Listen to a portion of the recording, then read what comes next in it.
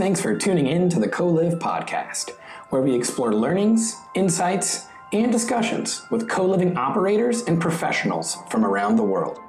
If you're a first-time listener on our podcast, just a quick reminder that Co-Live is the world's largest co-living association with the goal to connect, educate, and empower co-living professionals. Today's episode has been recorded during one of our monthly meetups, where we discuss a wide variety of topics related to co-living. To join our network or find out about future meetups and other events, please visit coliv.org. That's co-liv.org.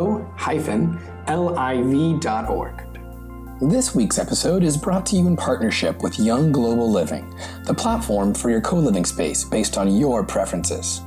With Young Global Living, you can find a new place to live, discover new work opportunities, and connect with other community members all on one platform. Young Global Living wants to make experiences the new kind of living by matching co-livers with like-minded communities and providing co-livers with local perks where location is no longer a barrier. Feel free to look in the show description for more info on Young Global Living, as well as a link to their website, Young Global Living, where you want to be. Let's hop right in to today's episode.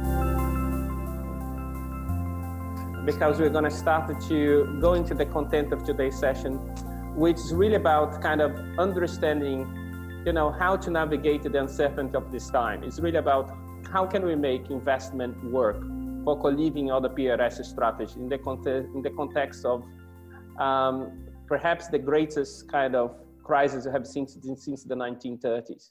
And we have just not only a kind of health crisis, but also have an economic downturn coming our way as well.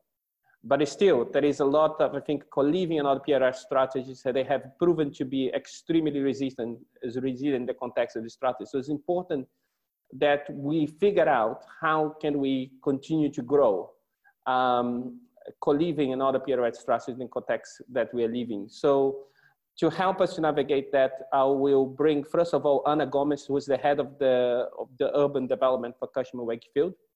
Perhaps to provide a context for today's strategy, what we're going to do is talk a little bit about what the market is doing in Portugal. And Ana, there is no one better in Portugal to do that than Ana. She knows a lot about this. So without further ado, I'll ask Ana to provide a 10-minute presentation on what she sees is happening in the market in Portugal. Ana, be welcome. Thank you, Williams. I'm going to share my presentation now.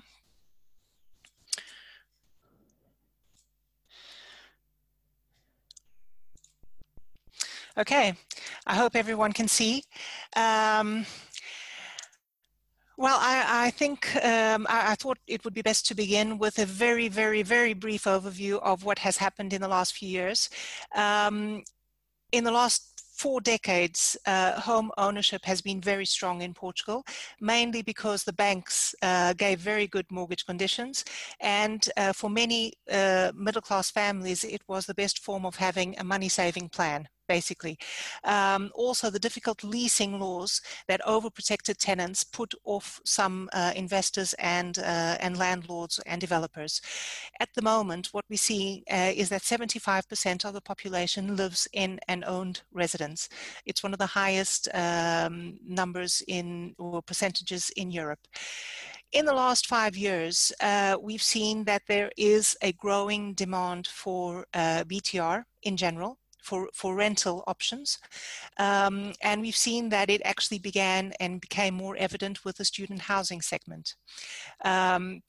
It also, why are we seeing this? Because in the last 6-7 years after our crisis that ended in 2014, our financial crisis, there was a huge boom in the redevelopment of the city centers of Lisbon and Porto. And those were targeted mainly for the high-end luxury residential and touristic markets. So there has been no supply at all of residential space for young people and for the middle market segment. Prices have escalated, the prices of BTS projects, and the banks have made conditions more difficult, not in terms of the loaning conditions, but mainly with the deposits that are necessary to buy a house. I mentioned that what the first segment in PRS that we're seeing that has grown is the student housing. Here it was evident the lack of supply. The majority of supply still consists of private rooms in both in Lisbon and in Porto. The PBSA projects that have opened in the last few years total 4,465 beds in Lisbon, and just a little bit less than that in Porto. But there is a huge pipeline for the next 3 years. There is, even with this pandemic, there is still interest in moving forward with these projects in pipeline, because indeed there is, it's very clear to everyone that there is a clear undersupply in the market in Lisbon and Porto, because there was hardly nothing up to 3 or 4 years ago. Why is this a growing market, the BTR in general in Portugal? Mainly because financing is becoming more and more difficult. There are hardly no projects no rental projects at subsidized costs. So the municipalities haven't built anything, they're not going to build anything, and the government isn't building anything either. There's a growing number of potential occupiers that are changing their views of how to occupy space. The millennials, Generation Z, marriage is increasingly delayed, smaller families, the more technology, the more remote work, the business travelers, which is something very common in Portugal and has increased in the last few years, expats, and even active seniors that no longer want to live in big homes that they are still paying to the bank. Some of the mortgages that we've seen in the last few years in Lisbon or in Portugal have been for 40 years. So people are retired and they're still paying their mortgage, which is quite a burden for many people. So many of these occupiers are looking for different lifestyles and different experiences, and also looking for solutions that allow more mobility and more flexible exit strategies, because most of these homes in Portugal, or many of them, are apartments that have been bought in apartment blocks in the suburbs, and it's very difficult to maintain them when you have 10 or 20 or 50 co-owners, and they all have to be 100% in agreement on how to spend money and invest and maintain those properties. And obviously, if these properties are not well maintained, then it will be more difficult to value them in the future and to sell at a better price than what you've paid to the bank. So all of this is actually going through a moment in the market when all of this is being questioned, especially by younger people and by younger families and middle-class families. So especially in the middle market segment, demand is very, very high and supply is very low. Co-living, for example, could be an opportunity. Indeed, sometimes there are very, very few co-living projects in Lisbon and Porto still, and sometimes they are seen as a complement of the student housing projects. I'm thinking of one in particular, which is quite relevant here in Lisbon and Porto, which is half occupied by students, because indeed there is no supply. So it is definitely one of the big opportunities at the moment. BTR in general, and yes, opportunities for the younger people, and younger people being students or young professionals. For developers and investors, the focus point here is the need. Everyone needs a place to live. This is the reason why it is so important, both for developers and for investors. What we've seen even before the pandemic in 2019 is a shift from for developers looking at opportunities in less central locations of Lisbon and Porto. So they are not so much focused on the touristic projects or on the high-scale luxury residential projects any longer. That was a cycle. We're seeing an end to that cycle in 2019, and we saw developers buying land for the middle-class segment already in 2019. What we're seeing now, because of the pandemic and because of this whole economic context and the difficulties that can be foreseen for the next few months or years, is that people will have more difficulty in buying those apartments. And therefore, what we've been doing in the last few months is working with developers and trying to understand if they can transform some of those projects from BTS into BTR, if not totally, partially at least. So that is at the moment what is happening, and I think that is one of the big tendencies of the moment. One of the issues for developers is that a BTR project is always a longer, it represents a longer investment cycle than a BTS, and that is important in Portugal because developers are very used to BTS projects. And why is it a longer cycle? Because when you're building to sell, you start selling and getting some income through the reservations or the down payments during construction, whereas if you're building to rent, you will only start getting income from the rents once the whole development is concluded. And that is one of the problems that most developers have. And that also has obviously impact on financing. So what are the key hurdles for developers and investors at the moment? Land supply and the cost of land, especially in Lisbon, is very difficult. And we've seen that in the last few years with the development of the student housing projects, for example, which became a little bit easier in Porto than in Lisbon because of this problem, the availability of land. Planning and licensing policies, which is also very complicated and takes a very long time. Just to give you an idea, many municipalities up to very recently didn't even have zoning specifically for student housing. So there is some adaptability here as well in the market. The sales market obviously is a hurdle because it's always a preference for developers. They always prefer, for the reasons that I already mentioned before, to sell. They're not used to the concept of renting, as unfortunately as happens in other countries. That market still doesn't exist in Portugal. Development costs, this is a huge issue, and you'll see further ahead, development costs is one of the main hurdles at the moment for the middle class segment in general. Government policies, the government is always making some changes to the lease law and to important issues that will have an effect on the rental market. And obviously more than ever now, because of the pandemic and the economic context, raising capital for new developments. Just to give you some food for thought, I mentioned before that we are working with some developers in looking at BTR or transforming some BTS projects into potential BTR projects.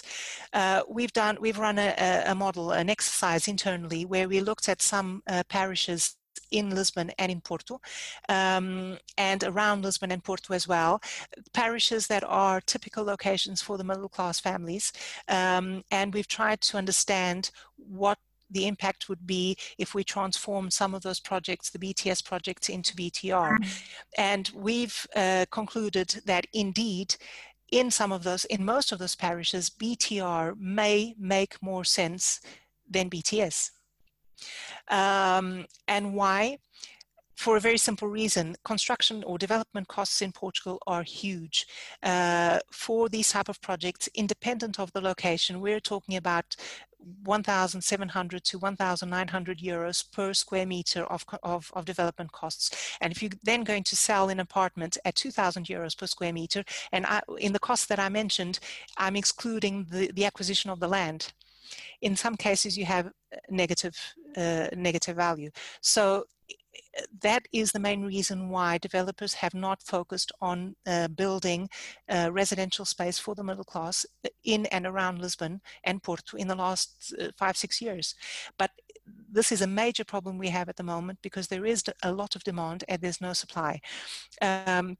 But in our model, we've concluded that, in fact, in certain parishes, it does make more sense to look at BTR instead of BTS because the income stream in the long run, in the middle and in the medium and long term, makes a lot more sense. Just to give you an idea of yields, in our model, we consider there isn't a reference yield for Lisbon and Porto in terms of BTR or PRS for residential. Unfortunately, because there are hardly no comparables. There's no projects active in the market at the moment or that have been sold in recent years. So what we considered for our estimations was a yield at 4.5% for Lisbon and 5% for Porto. The numbers in Porto, unfortunately, are always a little bit less appealing than Lisbon because the sales values are obviously lower, and the estimated rental values as well. So I don't know exactly my timing, but just to conclude, I would highlight as key takeaways from this presentation that affordability is the big issue here in Portugal. Home ownership tends to decline. Younger people, young families are having increased difficulties in buying houses and are desperately looking at opportunities to lease. And there is a huge unbalance between supply and demand in the middle class segment. So this is the big opportunity at the moment. Because of the pandemic and because of the anticipated difficulties going forward in obtaining financing to buy, developers are more and more considering transforming BTS projects into BTR. From our analysis that we are doing at the moment, we find that in some locations, BTR may be indeed more appealing than BTS in and around Lisbon and Porto. We know that there are new government and municipal programs meant to incentivize the increase in the supply of residential space for rent. And we know that at least one of them is really very good and allows lower rents and fiscal incentives for the developers, for investors. So it may be very appealing. But what I think is the main getaway is that at the moment, the only way to actually motivate developers to move forward with BTR projects in Portugal would be to decrease the cost of construction. And maybe one of those ways would be to decrease VAT. 10 years ago, when the government wanted to find a way of bringing in or redeveloping, refurbishing the center of Lisbon and Porto, which was very degraded, they did exactly that. For redevelopment projects in Lisbon and Porto, VAT was reduced from 23 to 6%.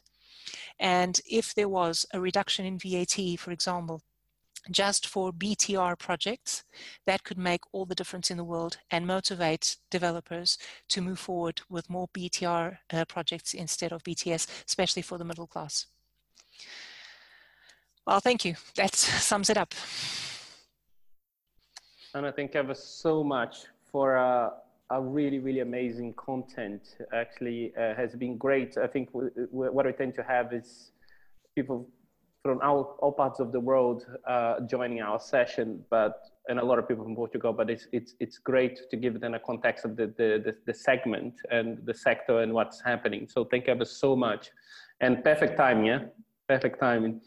Now is the time for us to go a little bit more in depth into this, and perhaps we have a little bit of time. So I was just wondering whether there is one or two people with a burning question for Anna around her presentation.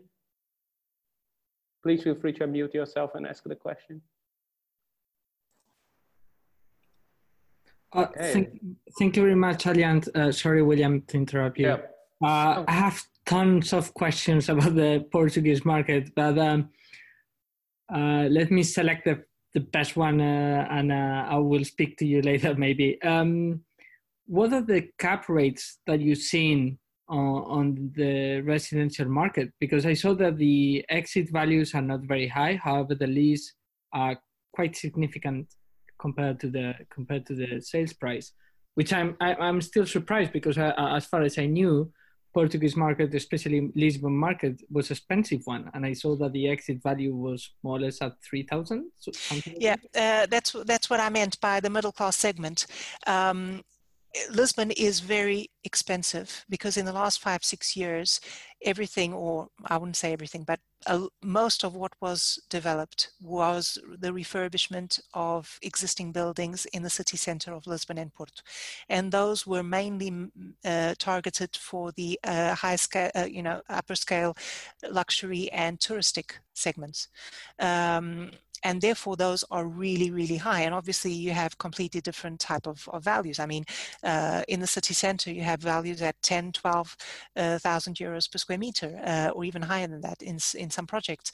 But that was a cycle of 5 to 6 years. And what we've seen in 2019 is that indeed developers are looking, there was already a shift to move away from the center of Lisbon and Porto, because a lot has already been done, and because the market has reached a peak in terms of prices, and to start looking for opportunities for the middle class segment. So these values are middle class segment, and the parishes that we've analyzed in our model are parishes on the borderline of the municipality of Lisbon. If you know Lisbon, I can tell you that the parishes we considered inside the city are Marvila, Olivais, and Lumiar.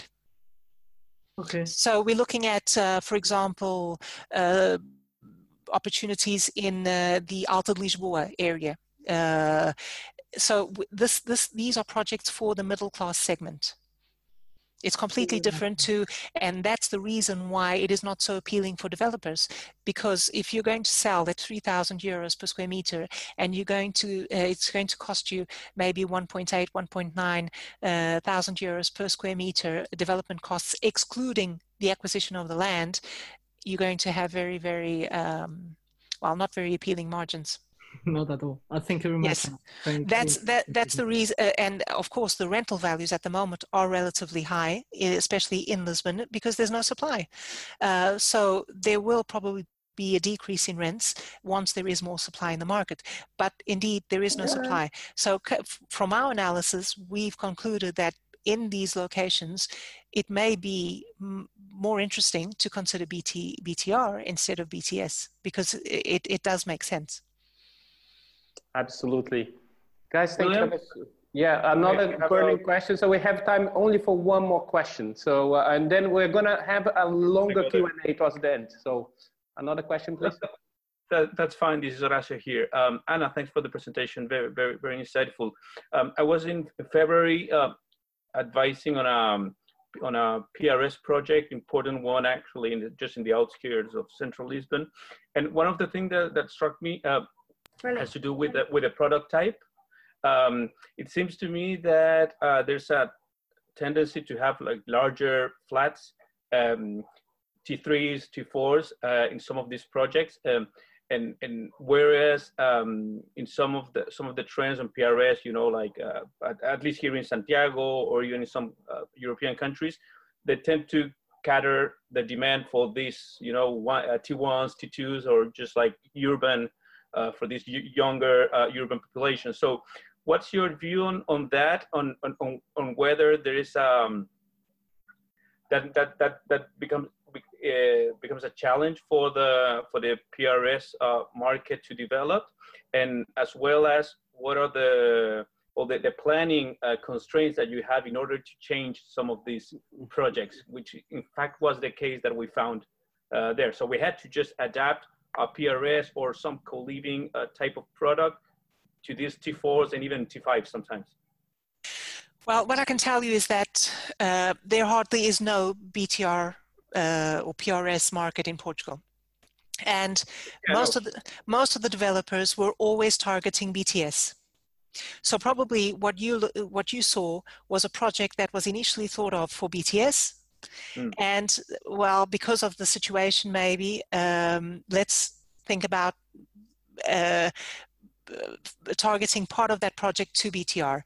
And that we, as I mentioned, we are speaking to developers, and we are trying to understand with them what would be the best type of concept in Portugal. A BTR project has to be different to a BTS project, because if you're selling apartments, whoever is buying wants, you know, big living room, lots of windows, something that will gain value over the years and that you can sell at a higher value than what you're buying.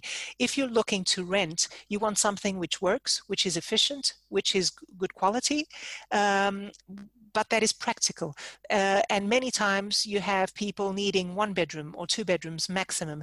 So what's happening in the rest of Europe is the BTR projects are slightly different to BTS. You don't see that here in Portugal yet, but I think that it will happen eventually. And now is actually the time when these projects are being changed, precisely because they were all targeted to BTS. And now all of a sudden, because of the situation and the fear that maybe people won't be buying as much as they were before, that you will have to adapt these buildings into BTR.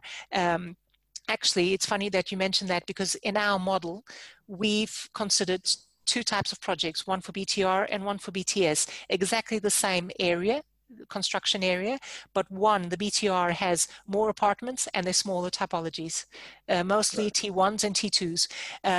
And the BTS, the same area, but a smaller number of apartments with larger typologies, mostly T3s and some T4s. So yes, there is a difference. That difference should be taken into account, but what we have seen until now is that it's not that evident, because most of the projects that existed up till a few months ago were mainly targeted for BTS. Great, fantastic, thanks. So it's great to get that perspective. And one of the additional points of the make, Horacio, is also we get a lot of projects sent to us. And sometimes what can happen as well is that residential then becomes, the BTS becomes the plan B of the project. And that's one of my concerns when I'm talking a lot to developers and investors here. Sometimes, you know, and just this week I was appraising a project, and it was such a shame that the project was built with the BTS being the plan B. The project was built for BTR, but there wasn't enough density. So what this person ended up with a project for a massive pipeline, which neither good for one thing or the other. And that we're seeing here as well. Sometimes projects not being perfectly built for BTR, but not with the right design, or not enough density. So that's one of the problems. So guys, we have a lot more content to go. So thank you ever so much, Anna, again, and for the questions from Horacio, and I think it was José Tedesco, Pedro Tedesco, another question. So guys, thank you so much for your contribution so far. But now we're gonna go to the bulk of the session. And we are gonna be talking a little bit more in depth about investment in coliving PRS at large. So I would like, without further ado, to welcome Chris Saunders, from the investment director of the DTZ Coliving Fund. For those that don't know, DTZ created the largest fund in Europe, institutional fund for coliving so far, for investment in coliving. So we're gonna talk a little bit about that. And also, I would like to also welcome Anna Harper as well, the co-founder of Anglo Residential, who recently also published a book, but which can talk a little bit about that in a moment. So perhaps Anna, let's start with you. Can you briefly introduce yourself so everyone gets to know a little bit better, a little bit more about your work? So yeah, please, sure. So it's changing rapidly. I run a fund management business that aims to transform how investors acquire and manage UK private rental sector assets that are worth up to £5 million. So we use a proprietary algorithm to identify basically tenant-ready assets that deliver cash flow, stability, and growth from day one. And yeah, I recently published a book, Strategic Property Investing, which was my lockdown project and became a bestseller. And prior to that, I worked at Deloitte, did about £2 billion worth of transactions as a strategy consultant there, and studied real estate at Cambridge. So as William said, the most recent work I've done is developing the strategy for Anglo Residential, which is a fund targeting a £100 million private rental sector portfolio in the UK. Thank you so much, Anna. A lot of knowledge there. And I know Anna for my times in the UK, and have always appreciated her strategic thinking. And I miss having you around, Anna. Yeah, it's great to see you again. And perhaps Chris, can can you tell a little bit about your interesting work at DTZ? And, you know, both Chris and I are part of the GRI co-living committee. So we're just coming out of another meeting from that. So please, Chris. Yeah, sure. Yeah, hi, I'm Chris Saunders. I'm an investment director at DTZ Investors. DTZ Investors is basically the fund management arm of Cushman & Wakefield. We have just over 10 billion pounds worth of investment in real estate on behalf of institutional clients. That's spread across predominantly across UK and continental Europe. We have offices in London and Paris. Recently opened another office in Tokyo. I guess, you know, our investments are pretty much across all sectors of the property market, but probably in the last 5 years, we've invested more and more into alternative sectors, and particularly residential. And I guess the next phase of that is going into a new sector of co-living. So in October of last year, we launched the first co-living targeted institutional property fund, which is targeting co-living, large-scale co-living assets, so 200 units plus, in Greater London is our first market we're targeting. And so we raised some capital, and we're now in the process of investing that while looking to raise some more. Super. So guys, well, Anna has already introduced herself, so we are going to jump into the panel, the questions. So the first question would be around the rise of this generation rent that we are seeing across Europe. I think Anna already mentioned that in the context of Portugal in her presentation. And that has meant that PRS has had incredible growth, particularly in the UK, but also we have seen that elsewhere in Europe. In the UK, the figures we have is that around 20% of all households now are PRS. And we have expectation of growth of around 27% in the next 3 years, depending on what happens to this pandemic and how pandemics affect this. And I think one of the kind of the characteristics of the PRS development is that, you know, it works really well in markets where there is high, kind of a rising in prices, at the same time a rising in rents. And we have seen that very much in Portugal, and that's why we're starting to see an appetite in co-living in PRS. But that has been something ongoing trend in the UK. And my question would be to Anna in terms of, would be your view that this pandemic how this pandemic has affected these fundamentals?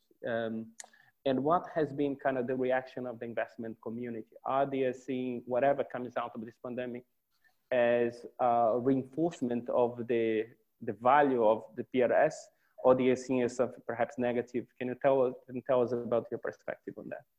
Yeah, so I guess one thing I would say is the investment model that we have, it doesn't rely on growth. And I guess one of the things that when we've done comparisons between the kind of stock, the kind of assets that we focus on versus co-living and build to rent, typically bigger build to rent schemes rely more on capital growth to make profit. So the existing assets, they cash flow from day one. So if they don't stack up on day one, we don't buy them. So to an extent, I guess I'm detached for a little from that, but you still need people to pay your rent. And that's, I think, where the fundamentals point comes in.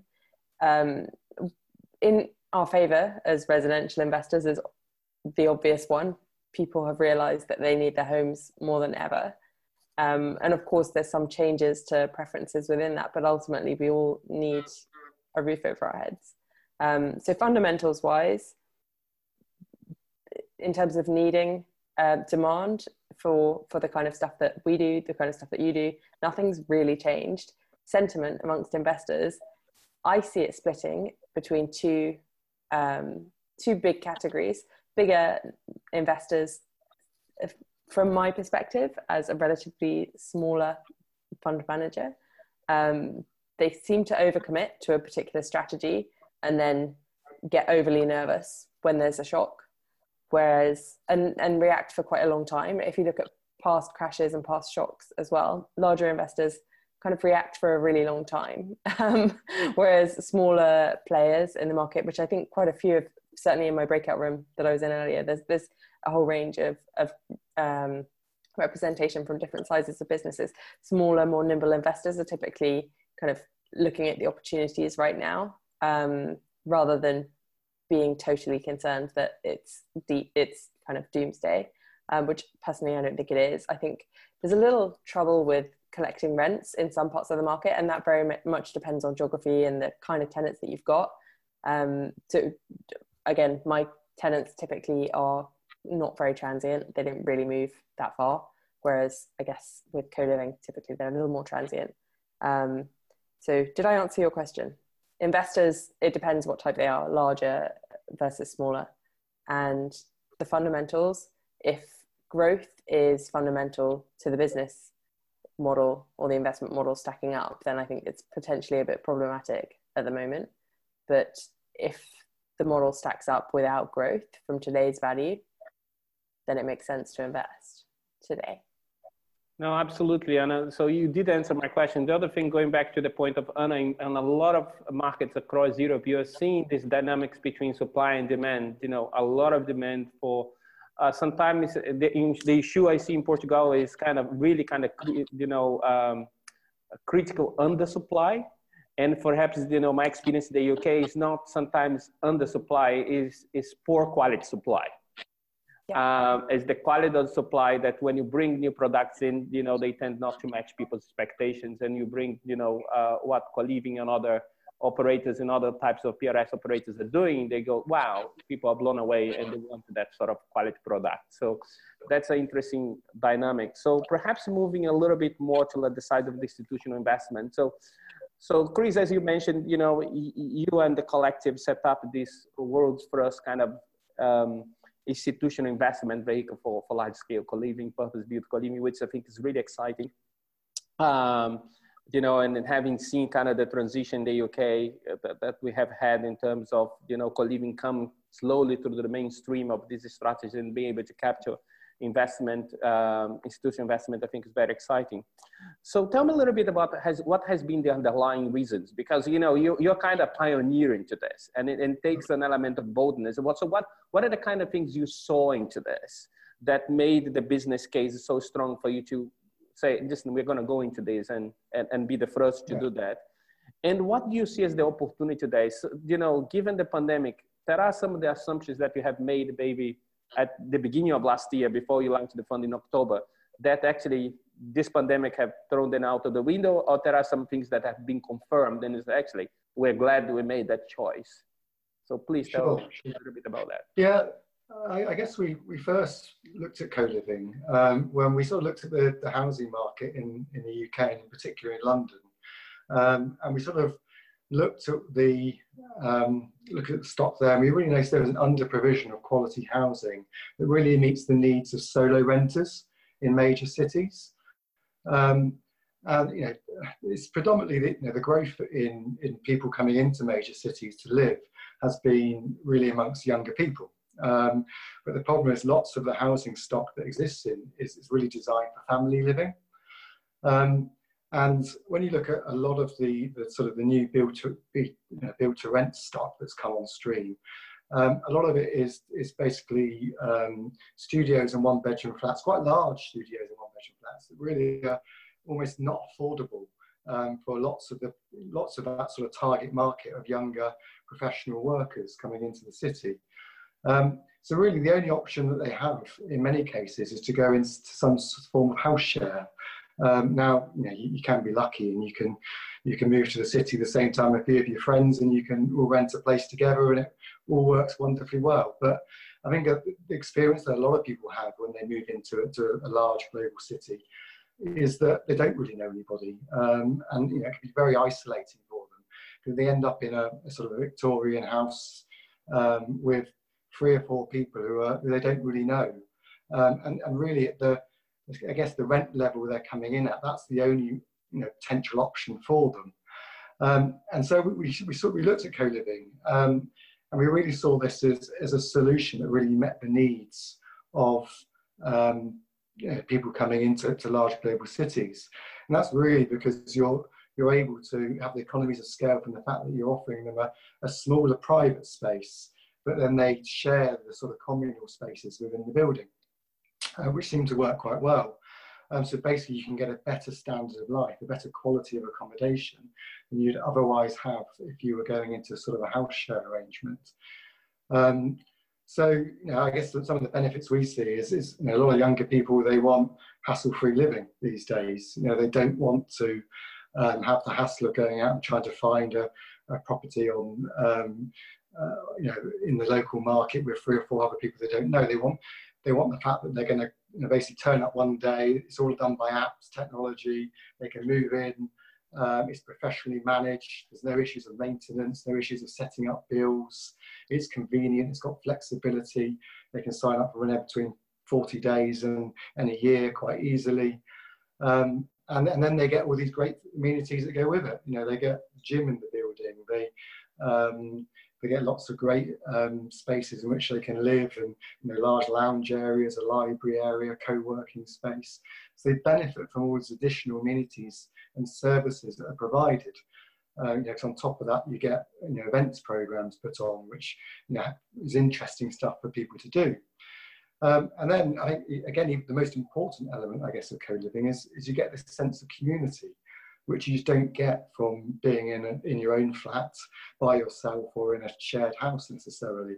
You're part of a sort of a building community that consists of anywhere between, it could be, it's 100, 200 people in that building. So there's a real sense of community amongst people. And all this can be done at a much more affordable rent than you can going into a BTR private studio or 1-bedroom flat. And I guess, looking at the impact of COVID on this, and I guess our general view is there's no fundamental change in the underlying long-term view of what's happening with people moving into large cities. I think the 4 trends that probably get exacerbated by COVID is the sense that people will look more to professional management. They want their building to be professionally managed and the services that come with it. I think they want to make it easier to work from home.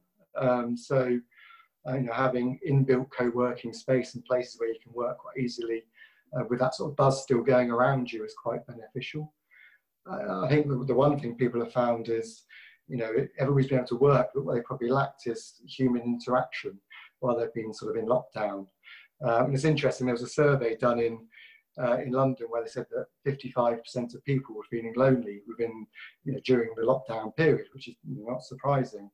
I think we did a similar survey amongst the collectives buildings, and it was 25%. So it was a lot lower proportion of people feeling lonely, and that's one of the real benefits you get. And I think that human interaction will be a big part in what people want going forward.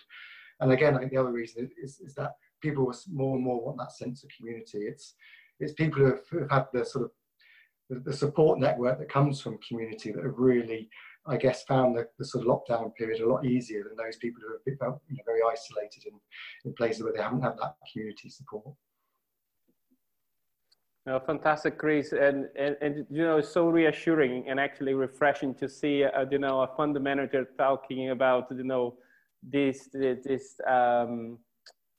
recognize the value of community that comes with co-living, and this is one of its unique kind of characteristics, what makes people buy in. So Anna, perhaps going back to you and going back to Portugal a little bit, I think what we're trying to do here is there's a lot that we can learn from a very mature market, the UK, and we can apply to Portugal. But I think one of the things we have seen, as you have spoken about, the potential of co-living and PRS in Portugal, it's undeniable. I have discussed this with developers, with the government, including the housing minister, and everyone sees that there is definitely a need. And more important, this is a product that is huge kind of endorsement from the consumer. So last year I was involved in a survey which tried to capture the sentiment of the millennials in Portugal, the 1.9 million people who are millennials in Portugal. I think what came out was that more than 6% of this segment of the population felt actually they were not happy with their housing situation. And more than almost 70% of them, if they were given a choice, they would choose shared living as the number one solution for the period of their life. So there is strong data here saying that actually people want this product. So, and as you said, it's not happening that, as quickly as we'd like. So going back to your question, perhaps not for you to repeat yourself, but what do you think this pandemic will do? Will this kind of encouraging a lot of people that were sitting on the fence to now invest in coliving and make it happen? Or that's likely to hinder more the prospect of coliving, these things take longer?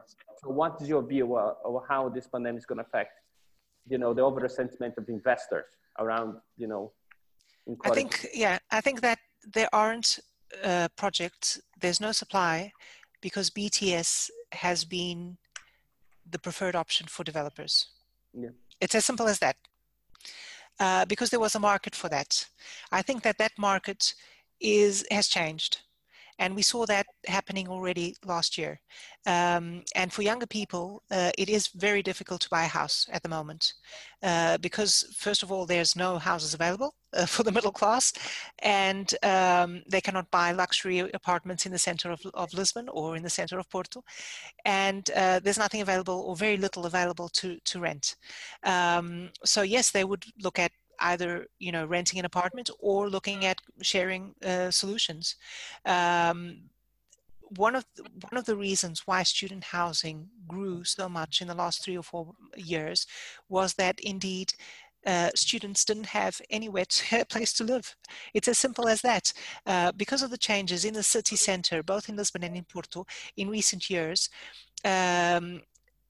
with all the redevelopment and sale of those buildings to, luxury apartments, tourism, lots of these buildings have been transformed into Airbnb short stay buildings. And I remember last year, 2 years ago, there were students that were coming into Lisbon, Portuguese students from the interior of the country, and couldn't find a place to live in that was affordable. And they would actually drop out of university because they didn't have any opportunities. For these people, it's very difficult to pay 700 or 800 euros per month for a room. But that is exactly what was happening. So even with the pandemic at the moment, and with the uncertainty around the whole economic context for the next few months and years, there is a market for student housing, indeed, because there's just supply is still very low. We have about 350,000 students in university in Portugal, and 42% of those live away from home. And some of those are foreign. But the foreigners are even a minority in the middle of all this. So you do have people in Portugal, Portuguese people that need space to live in, young people, and they just don't have anything in supply. But the focus of developers has always been BTS, especially in the last few years. And what we already began seeing last year was this shift to the middle class segment. And what we're seeing now, because of the pandemic, is that BTR is starting to be seen as an option, a real option, because it is very difficult for younger people, younger families to buy. They cannot afford it. I have a colleague of mine that was saying the other day, gosh, the day I bought my house, my flat, was for me one of the best and one of the worst days of my life, because I was finally an owner of a property, but I'll actually only be an owner of the property in 40 years time when I finish paying the bank. And I have this cloud over my head every day telling me you have to pay the bank and you cannot be unemployed and you have to have money for this for the next 40 years. So it is difficult. And one of the things that we have seen for a while is that banks require a greater deposit and they don't actually finance 100% of the cost of the house, which we saw before. 10 years ago, up to 10 years ago, you could get 100% financing from the bank easily. And you don't see that any longer. So it's very, very difficult for younger people to buy homes, and they cannot rent because there's nothing available, or there's very, very little available. Actually, in Portugal, Portugal is one of the countries in Europe where people leave home, their parents' home, later and later, because sometimes you're 30 years old and you're still living with your parents because you don't have an option and you cannot afford the few options that are available to rent. No, absolutely, and you know, like one of the things I have coming, it's coming to 2 years I have been here, and one of the things I realized as a member of the expat community here, we actually had to see almost 37 houses before choosing one. So sometimes actually the issue of quality also come here. Mm-hmm. You know, a lot of people are sharing houses, they're not made to be shared. The quality of insulation is not great. So it is a real challenge. So, you know, we hope BTR can really start to make a dent into this. So let's talk a little bit, Anna, about uncertainty. Anna, you know, you lived through a period of unprecedented uncertainty during Brexit in the UK, and you set up your fund during that time. So a very bold move and continue to invest. We also had to continue to invest and made a few moves during that time. But, you know, it's kind of nerve-wracking when you're going through a period like that. But now the uncertainty is even bigger in the current market. So, but at the same time, we have a lot of us seeing the potential of, you know, PRS strategies, including coliving, and you know, the demand that exists and the business opportunity that is, and the opportunity to start to underwrite some schemes for this, to leverage this opportunity in this unprecedented time. But for the question, for a lot of kind of investors, like kind of, how can I de-risk this process? You know, you have a lot of experience of working in various ways with the real estate market. What have you learned from this time in the UK? Of having, you know, what are the kind of things, the kind of the ground principles you hold in terms of underwriting schemes in a period that there is so much that we don't know? And I'll pass the hot potato to you now. Yeah. Okay. So broadly, I mean, risk and reward is kind of what influences every investor's decisions, right? I and the investors that I work with typically have a very low appetite for risk. I like stuff that I know is going to pay. I'm not particularly risk tolerant, and the investors that I work with are typically high net worth investors who they get their exposure to risk from elsewhere, and they see property as a place for stability, for yield and cash flow when it comes, but they just want a safe place to put their money. So that's kind of the context in terms of risk appetite. Brexit and other shocks from my side, often they have a stronger impact on market sentiment than they do on fundamentals. Because as I mentioned earlier, people still need a place to live. They still do care about transport links. They still do care about economic opportunities. Some of them are changing, but they've been changing for a long time. And COVID has really highlighted the importance of knowing exactly what people care about. And it's shown us some new facts about what people care about. For example, they want more outside living space. They want more space inside their property. They want a greater sense of community. They want to be with the right community, that kind of thing. That's all coming up in the survey results and all the research. So we're pretty confident on that, but that's not new. People have always wanted to have space. It's just that they didn't spend so much time indoors before. So I guess your question was kind of broadly around risk. What else can I answer? I think on a practical level, no, what I wanted to get was kind of like, if you were to kind of underwrite a scheme today, what are the kind of things? I mean, there is all these trends that you described that certainly kind of reinforce the case for a lot of PRS. Yeah. What are the kind of the 2 or 3 areas that you'd think very carefully of how to structure this, and what are the kind of, as you are praising a new opportunity? So. Sure. So one thing is buy cash, because banks aren't being very helpful at the moment. So what's happened in the UK is, and I'm not sure what the dynamics are internationally, I don't know a lot about international real estate, but in the UK, Royal Institution of Chartered Surveyors put out a blanket message around material uncertainty close to the start of lockdown. Basically saying all of the surveyors had to value properties with a view to the fact that no one knew what was going to happen in the future. That has a massive knock-on effect on absolutely every investor and every lender, because no lender will lend if they're not confident that they're going to get their money back, and no investor really wants the risk of losing money. What also shows up in valuations from RIC surveyors is a huge level of nerve. So the kind of assets that we buy, often investment multiple is the way that you value the asset. So let's say you're in an area with an 8% yield, and all of a sudden they're changing your yield figure and citing COVID and uncertainty, which isn't always appropriate, and not all surveyors really understand an investor's appetite.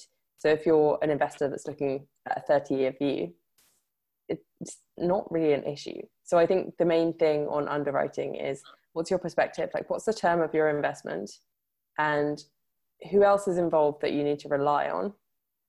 If you're using bank finance and you need a valuation, that's problematic at the moment because none of them are coming back very nicely. And none of them are coming back what they would have this time last year, which is a shame, but just kind of have to deal with it. So I guess that's one thing. And I suppose the other side of it, and the more positive message, is probably most assets in the residential sector, in the PRS, and I'm sure in co-living, I'm sure Chris can provide more insight on that in the UK, are coming back with down valuations at the moment, if they're getting kind of standard surveys, valuations. But compared to other sectors, hospitality, like retail, it's not as bad. It's pretty stable. So maybe a 10% down valuation in relation to this uncertainty, but by comparison with other sectors of the property market and other sectors overall, other asset classes overall, it's pretty minimal in terms of impact. And the second point is that, it's, I can't remember what my second point was. There's material uncertainty right now, but if you've got a long-term view, I feel willing to put money on the fact that people will still want to live in properties in 10, 20 and 30 years time. Yeah, absolutely. So thank you ever so much, Anna. That was exactly what I was looking for. That's a more practical perspective there. So let's move back to Chris. And Chris, you recently kind of have secure investment for some kind of pretty kind of important funds across the UK, like the Strathclyde Pension Fund, which is the UK largest, Merseyside Pension Fund. And Merseyside just happened now, as I understand. So congratulations for that, first of all. But, I think the basic question is how you're achieving this. Like in the middle of the pandemic, we are still being able to secure very large investment for these institutional players, very significant institutional players, not only the UK, but across Europe. So, first of all, how you're doing this, and how do you feel this pandemic may or may not have shifted their perspective on co-living, on PRS in general? What do you see as the opportunity right now? Apologies for that. So that's the question. I think the first thing is what we found is whenever we've done quite a lot of investor presentations over the last 6 to 9 months, you won't be surprised to hear.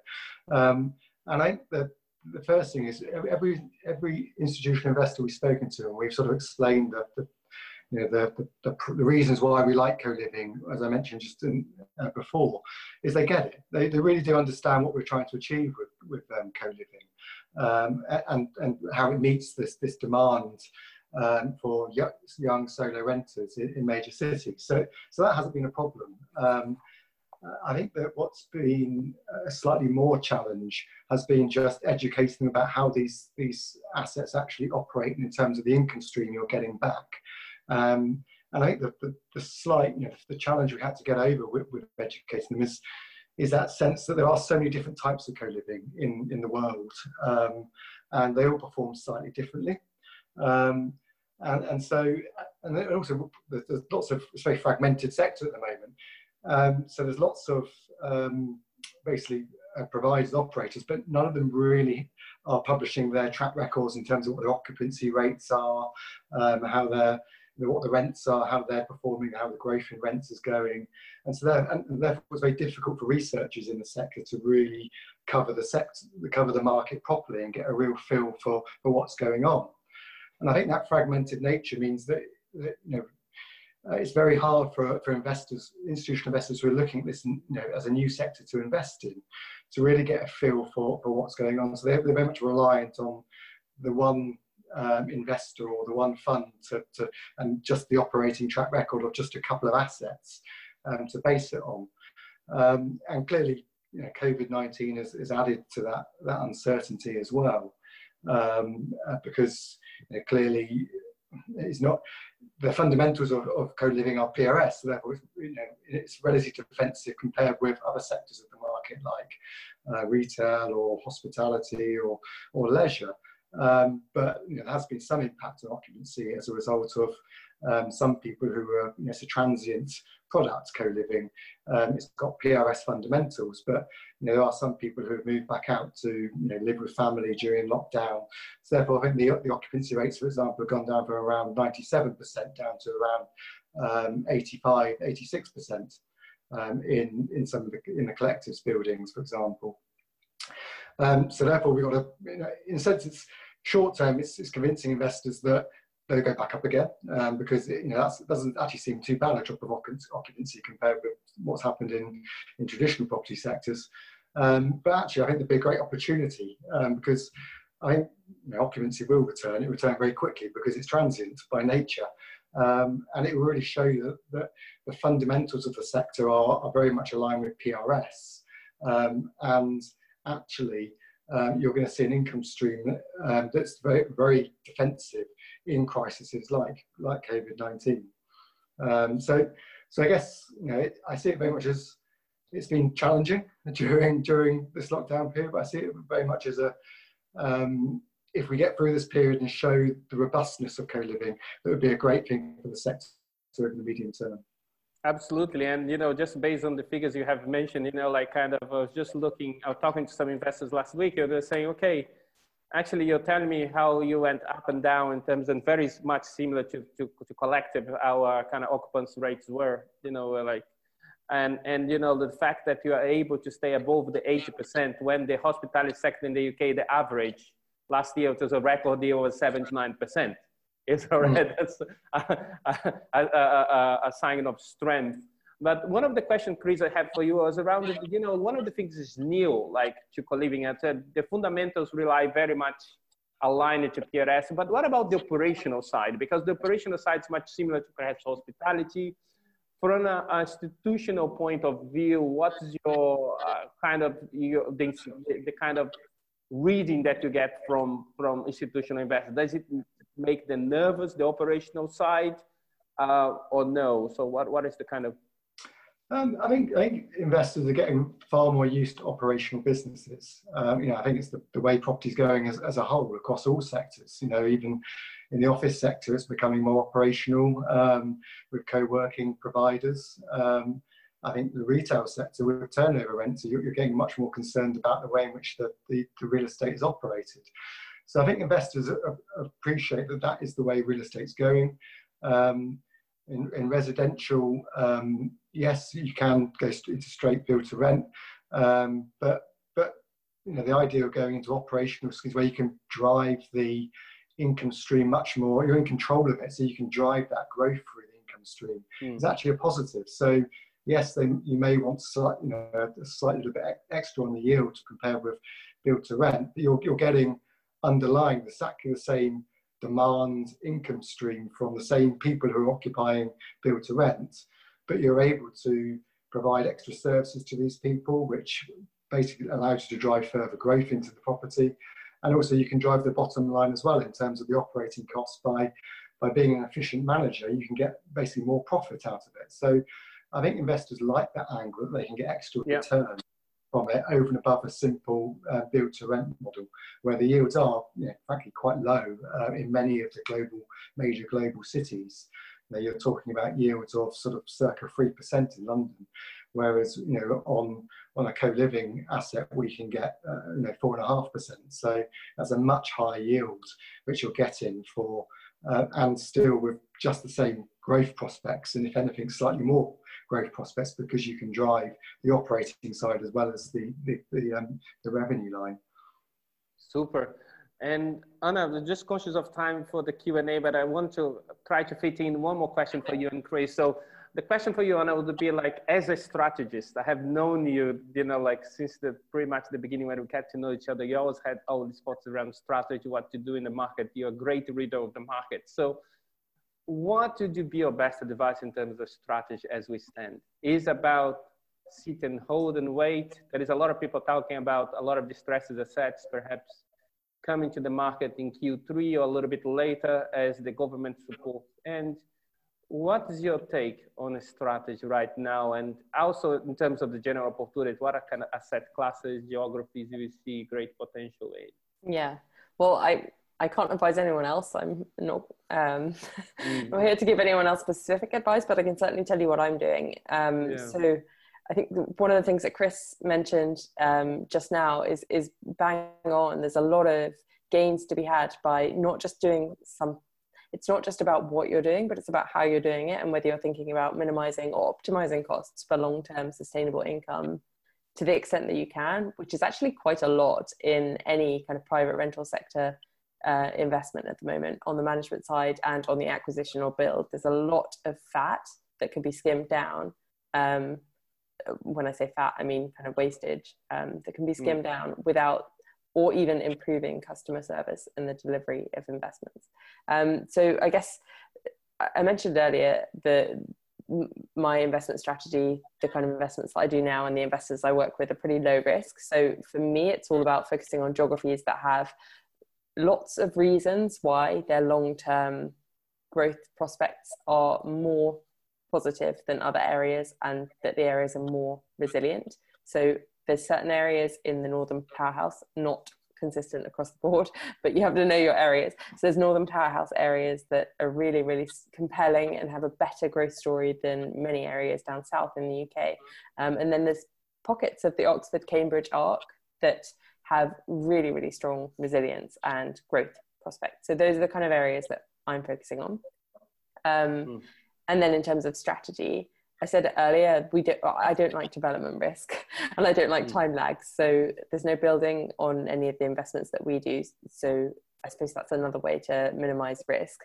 But looking at built assets, like the way to reduce risk and to reduce costs really is making sure you're buying the right stuff and then managing it really, really well. So we've sort of come up with this algorithm which identifies assets, identifies the right kind of assets, which is what has been a lot of my focus over the last little while.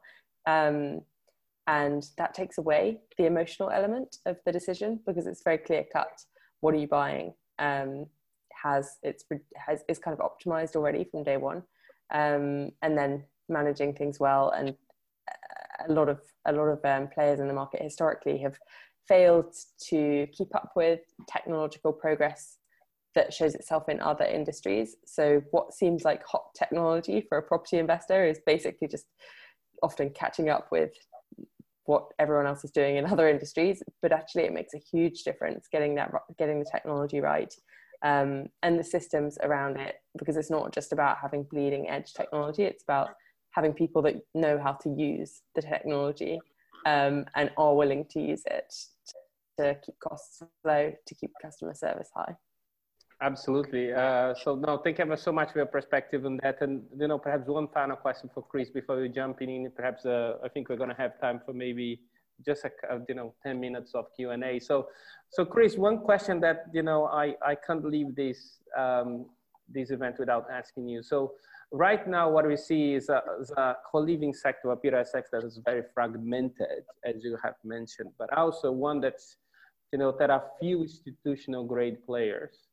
And a lot of players that, I remember when we started in co-living, we have about 40 players. Now we're getting to 700 globally that Golden Self kind of co-living operated. So, but one of the things that we need in order for co-living to become a mainstream reality across the world and across Europe is that for more of these players to be able to become institutional grade. So they're able to pass the due diligence of organizations such as yourself. So what's your feeling on the kind of the building blocks? So what these brands need to do for them to achieve that sort of level that they would be able to work with organizations and collaborate investments with you? I think the first point is it takes a lot of time. You know, and we've been working with the collective for over 3 years. You know, we launched the fund only in October last year, but it's for over 3 years been working with them. So, you know, to get investors' confidence, you know, in defining that right investment partner to work with you, you know, they're going to take a long time to. They want to know everything about your business, how you operate. Learn, you know, a bit of learning about the way in which you want to manage co-living assets. You know, that takes building that trust in your business takes a little while, and I think the three things I guess that they're looking for. I think the first thing is you've got to be able to demonstrate that you can execute your idea. I mean, everybody, I've had a couple of people who approached me since we launched the fund with ideas of investing in their business model, but all it is an idea. They've got no track record in actually implementing it in terms of an actual asset that exists. You know, and that's where we were lucky with the collective. They were the one party that had this building before co-living was even known to anybody. They let up 546 rooms in Old Oak Common, which isn't the best part of London, to try and let up a residential building. You know, it's still quite industrial in nature, that area. So they demonstrated that their idea, their concept of co-living worked. I think the second one is you've then got to have that pipeline of assets. So it doesn't mean you've got to necessarily own them yourselves, but you've got to have options on land, and having that clear pipeline gives the confidence that, you know, when an investor's going to back you, that your money's going to be deployed relatively quickly. And again, with the collective, we've been lucky in the sense they've got these at least 10 plus schemes across London which have planning permission, and they're just really looking for the capital to fund these and develop them out. So investors want to see that clear pipeline of assets. And I think the third one, which I think is a bit linked to what I was saying, it takes time to build trust, is really important is the ethos of the business. It's not just about having one person in the business who believes that this is the right thing to do. It's having that all the way through the company, the asset management company, everybody believing in what you're trying to achieve in co-living. So everybody believing the role you're playing in providing new communities for people, and the business model you're taking on. And it's amazing how, you know, if you basically, the collective, they live and breathe what they're trying to achieve. They really believe that they're providing better accommodation for solo renters in London, and they believe in that mission.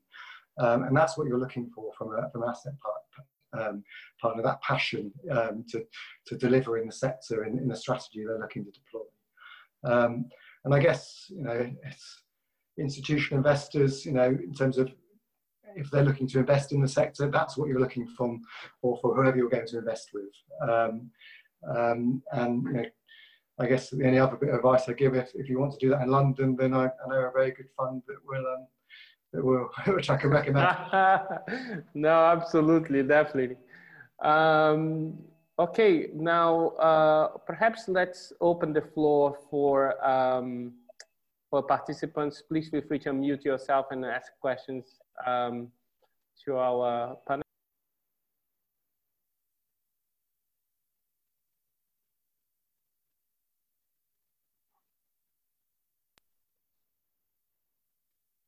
I'm surprised, no question. Let's see what in the chat here we have. So, hi. Yeah. Can I just thank you very much. My name is José Bolso. I'm from Portugal. I live here. I'm more on the tech side of in the development here. We are just doing a project, trying to do a project here around student housing using sustainable, ecological, and technological stuff around it in the countryside.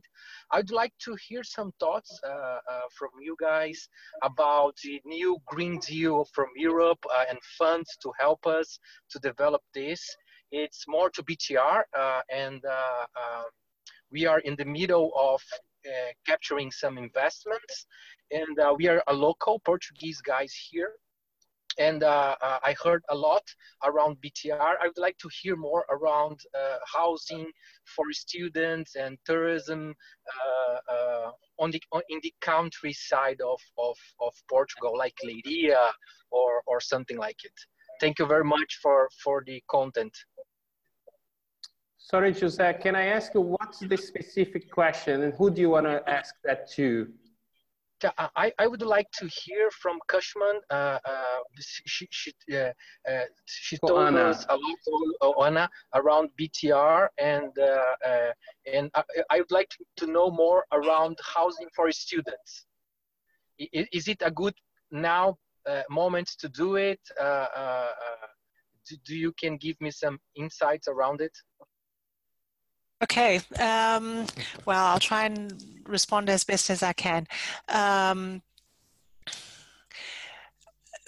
In terms of, well, BTR in general, I think that it is more focused at the moment for the main cities of Lisbon and Porto, also for the reasons that I mentioned before, namely the cost of construction and the exit values. On the other hand, student housing, what we're seeing is the focus of investors and operators has been the main cities of Lisbon and Porto. And now we are seeing some demand as well for other important university cities that are not as big, but I wouldn't say Leiria. At the moment, we're seeing operators looking for opportunities in Coimbra and in Braga and Aveiro. From the investors and operators that we've been speaking to. There is an issue of cost and obviously of the rental values that will be obtained in those locations. And the idea is that they will always be lower than in Lisbon and Porto. And the schemes will probably also be smaller. But the focus of developers has been mainly Lisbon and Porto. And as I said, more recently, looking for opportunities also in Braga, Coimbra and Aveiro. Thank you very much. Thank you. Any other questions, guys?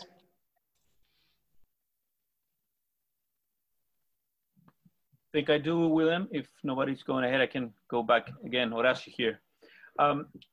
Chris, it is very interesting how the dynamics have has shaped in terms of the American players and the European landscape of co-living. So, namely, it seems that European industry is shaping up as this sort of hybrid where you touched a little bit on hotel, on hospitality, a bit of short stay. Of course, the student housing in Europe, you know, has been in the central areas, is certainly more linked to the concept of co-living, whereas the US operators have been more on the traditional PRS, you know, long-term residential. So in terms of and we've spoken about the fragmentation of the product types.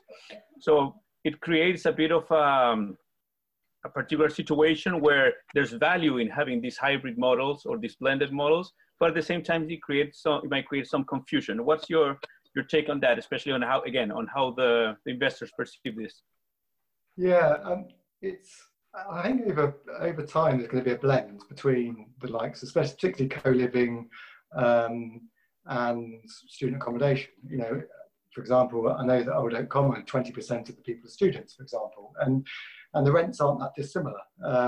I guess the one advantage I can think of if you have a co-living consent, or it's more in how the planning works in terms of how you can use the property, is if you have a student block, you can only rent it to students, whereas if you have a block which has a more open consent in terms of how it can be used, then you can basically let it to anybody. So you can let it to students if you want, or you can let it to young professionals. And really the actual product isn't massively different in terms of what's offered within the building.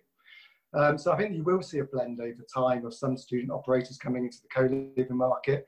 And likewise, you'll see a blend in terms of, I guess, between the co-living market and the service department market.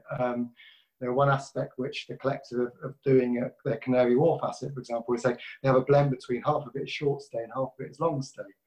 And the short stay is almost people staying for between 1 and 30 nights. And that's where they're doing deals with the likes of some of the businesses in Canary Wharf to take so many rooms for so many days. And so you do have this blend within the community of people who are there on business, maybe on some sort of short-term contract, staying alongside people who see it as their main residence and staying for a year.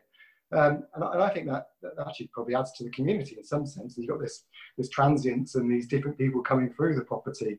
And what you want is that interesting, that blend of people. And there's no reason why you can't operate an asset and meet the needs of these different groups within the same building.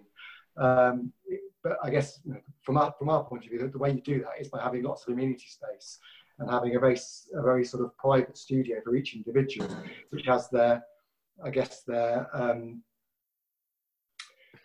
private bathroom and kitchen, but not a lot of extra space within the room, but lots of shared space outside. And I think that can work across all those different sectors. Mm-hmm. Super. Guys, thank you ever so much. I'm just conscious of time. One more question. Yes, please go ahead. Yeah. Hi, guys. Question to Chris. Chris, you just mentioned about lack of human interaction right now in this lockdown, right? And also with regards to hospitality, if you see on the operational segment, co-living also has that hospitality angle. So if you see right now, due to this pandemic, most of the hotels are closed down, or they're renovating, or they're going to co-working space, co-living space. So do you think in long run, hospitality would be a bigger threat to co-living? And they might convert into a co-working and co-living space together, or do you think that hospitality and co-living will merge together? Because we are from hospitality field and we have been providing software solutions for them, and now we are expanding to co-living. So just want to understand your insights. I think there'll be different models. I think, to be honest, I think there'll be some which merge the two together and some which keep it separate. I guess from an investor point of view, our preference within the fund is to go more for what in the UK is sui generis consents, which is more the long stay model. So people taking leases, also licenses between 3 months and a year. And that's partly because institutional investors, like, as I was saying, like lower risk. And therefore they see the hospitality, the one night stay where occupation is, can drift quite quickly between standards around 80, but can be full lower and higher quite easily. They like the fact that they've got people who are going to stay there, who see it's their residence, and are going to stay for longer periods of time. So I'm not saying it won't work. I think there'll be blends. But I think from an institutional investor's point of view, I think they're more keen to go into the sort of more PRS fundamentals elements of co-living, which are more aligned with the student accommodation PRS, than they are to go down the hospitality route, where they're then taking a particular bet on hospitality, which is slightly higher risk in our view. Okay, makes sense. Thanks. Guys, I'm conscious of time. Unfortunately, it has been great, but we got to the end. I would like to take the time to, first of all, thank Anna Gomez for a fantastic presentation, Chris Saunders and Anna Harper for a great panel, really informative. Thank you ever so much, guys. Perhaps some claps for these guys, even if you can hear us. Thanks again for joining us today. And from all of us here at CoLive, we hope you learned a lot, and maybe even picked up a few pieces of wisdom to help expand the co-living movement. To check out the CoLive membership that will allow you to connect with other leading co-living professionals, or even just to stay updated on future podcasts and upcoming events, head over to colive.org. Again, that's co-liv.org. Thanks again for tuning in, and we look forward to having you back for our next episode.